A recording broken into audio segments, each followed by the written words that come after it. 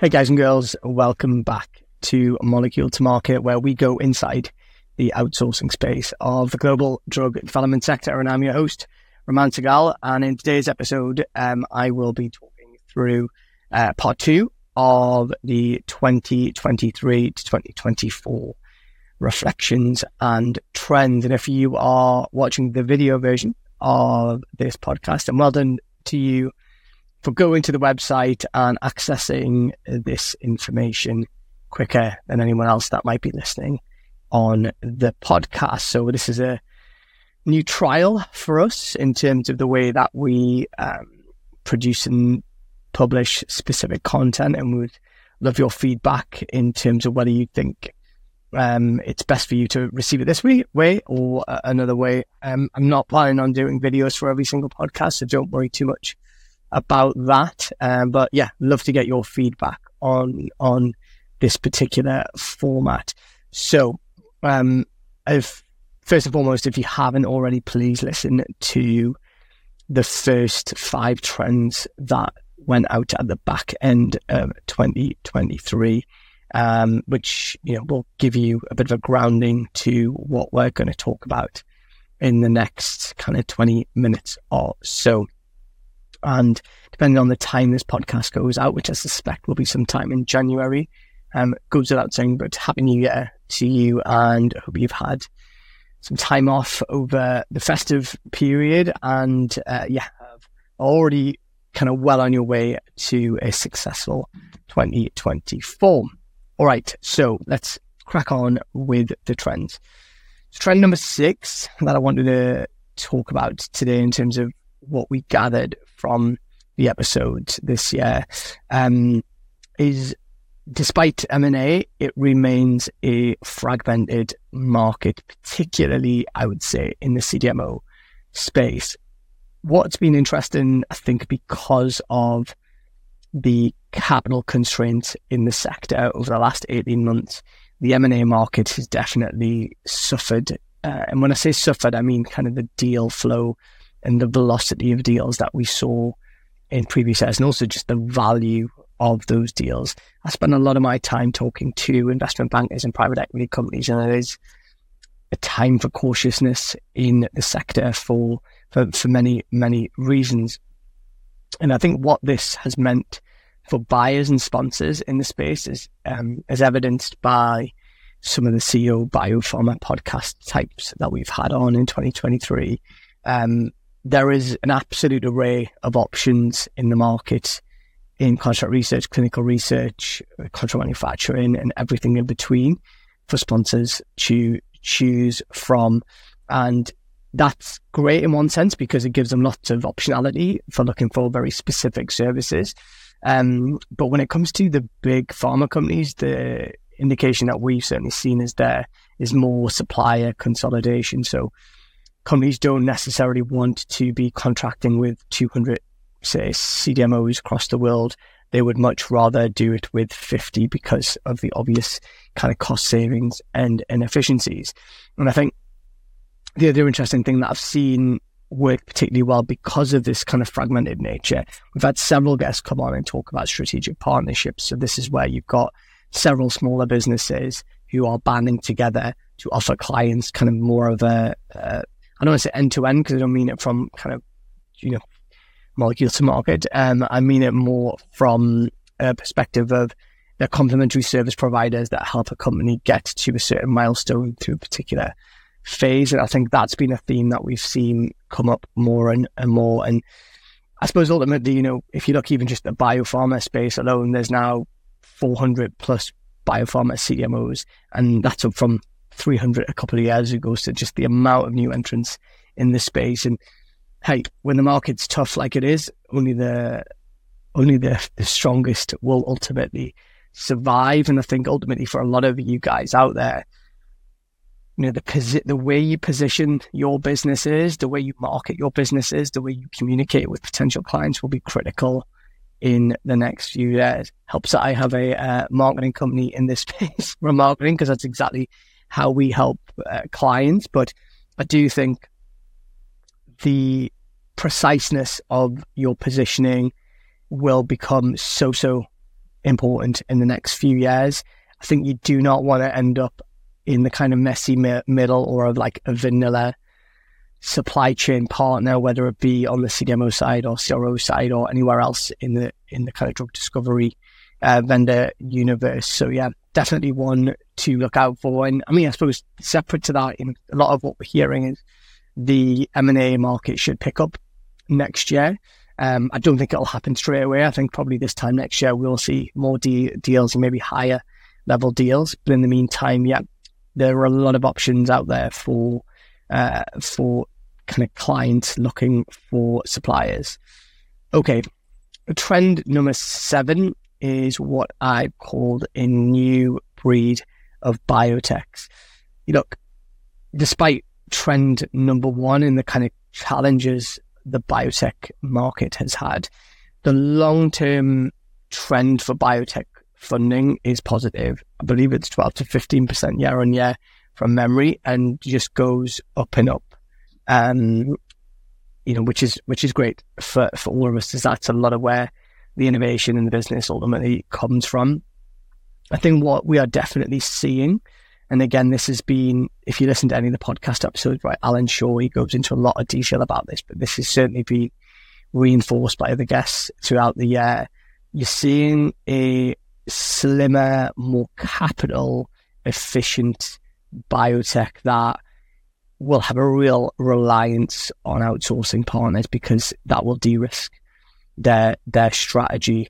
I was at a conference, the ADDF conference in December, and it was interesting having some VCs up on the panel, and they said if they were looking at biotech investments, they would be very concerned about a biotech that was wanting to invest in its own manufacturing infrastructure. For example, you are much likely to attract investment as a biotech if you are actually using the outsourcing space really, really, really well, and becoming almost a master of the vendor universe and the ecosystem, I think, is going to be critical. And I think that was referenced by Sean, one of our guests, CEO biotech guest earlier this year. And so I think you've got these much more capital efficient and cost conservative biotechs coming into the market and looking at the manner in which they're going to use their partnerships. And I think that's going to lead to the emergence of a much more partnership driven approach, or less transactional approach between drug sponsors and kind of outsourced suppliers. Ultimately, the data that biotechs get is what drives their deal, and it's what drives financing in that market. And if they can reduce their risk and lower their cost of goods and get things done quicker, that's going to be the thing that drives the value in that biotech business. So that was trend number 7, which is a new breed of biotech. Okay, on to trend number 8, which is this subject you might have heard of called AI. Look, I'm sure every single one of you has been trying to get your head around AI, both at a personal level and at a business level during 2023. It has seemingly come out of nowhere in some regards, even though it has been around for a long time. But I think the accessibility of AI tools and I suppose the incredible nature of some of the ones that I played with make it just too important to ignore. And, for podcast listeners of a few years, I've been talking about digitization in the sector for a long time. This sector, especially in certain parts, is really, really old school, and digitization has been an inevitability at some point in time. I think AI has kind of trumped that and is going to take that to a new level. I think at a business level, I suspect it's going to come up more and more in 2024 in terms of how companies are using it. But, using it to make your businesses more efficient, I think is an absolute no-brainer. And the technology, or the advancement of the technology that we're seeing, is going to inflate valuations, no doubt, when it comes to say M&A. Personally, I think it's really tricky to know how AI is going to really truly disrupt the sector. I think from what we've seen from podcast guests, I think there are certain elements of the supply chain and like, for example, R&D drug discovery, that are going to be dramatically different because of AI, where there is a huge data-heavy phase of drug development that can be done quicker through AI. How it will impact clinical research, how it will impact equipment and manufacturing, I have no idea at this point in time, and I suspect you guys are all struggling to deal with it, but it's certainly a topic that we're going to try and unlock and gain some insight on in 2024. I think the reason I had it in here and the reason we put it in here is it has come up with increasing kind of frequency as the year has gone on.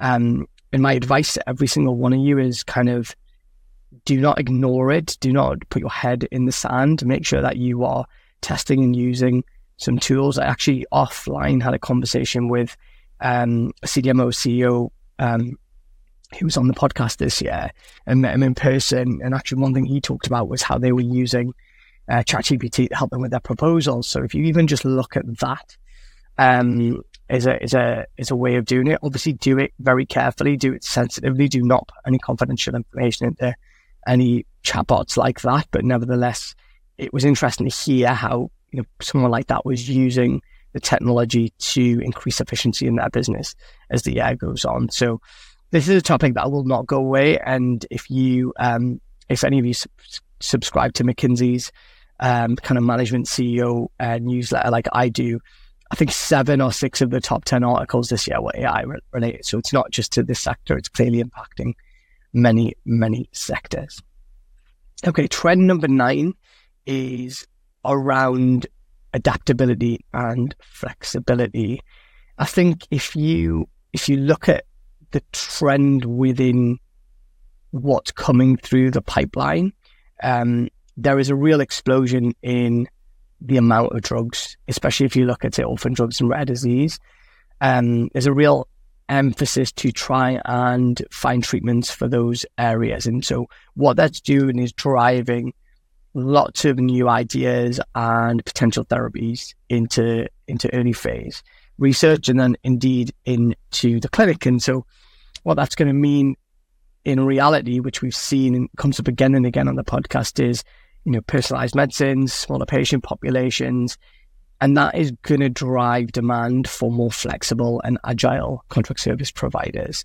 And that goes across the entire board. It goes from contract research, goes from clinical research, goes from manufacturing development. You know, think about smaller batch sizes and actually, you know, whether it's an injectable and needing less syringes or whatever it is, like the impact is sizable. So the reason I mention this trend is I think it's really important for you guys to think about agility and flexibility. And again, if you go back to my trend number 6, the fragmented nature of the market and how you position yourselves, like being able to demonstrate flexibility and adaptability to meet these biotechs that need partnerships might make or break businesses. It actually might really, really accelerate the business growth for your own organization and get traction if you're able to really nail that part of it. Because actually, whatever way you look at it, being able to scale and adapt and respond to clients quickly and help them get to their goals and their milestones will ultimately be a great reputation builder for you guys, but also have that client coming back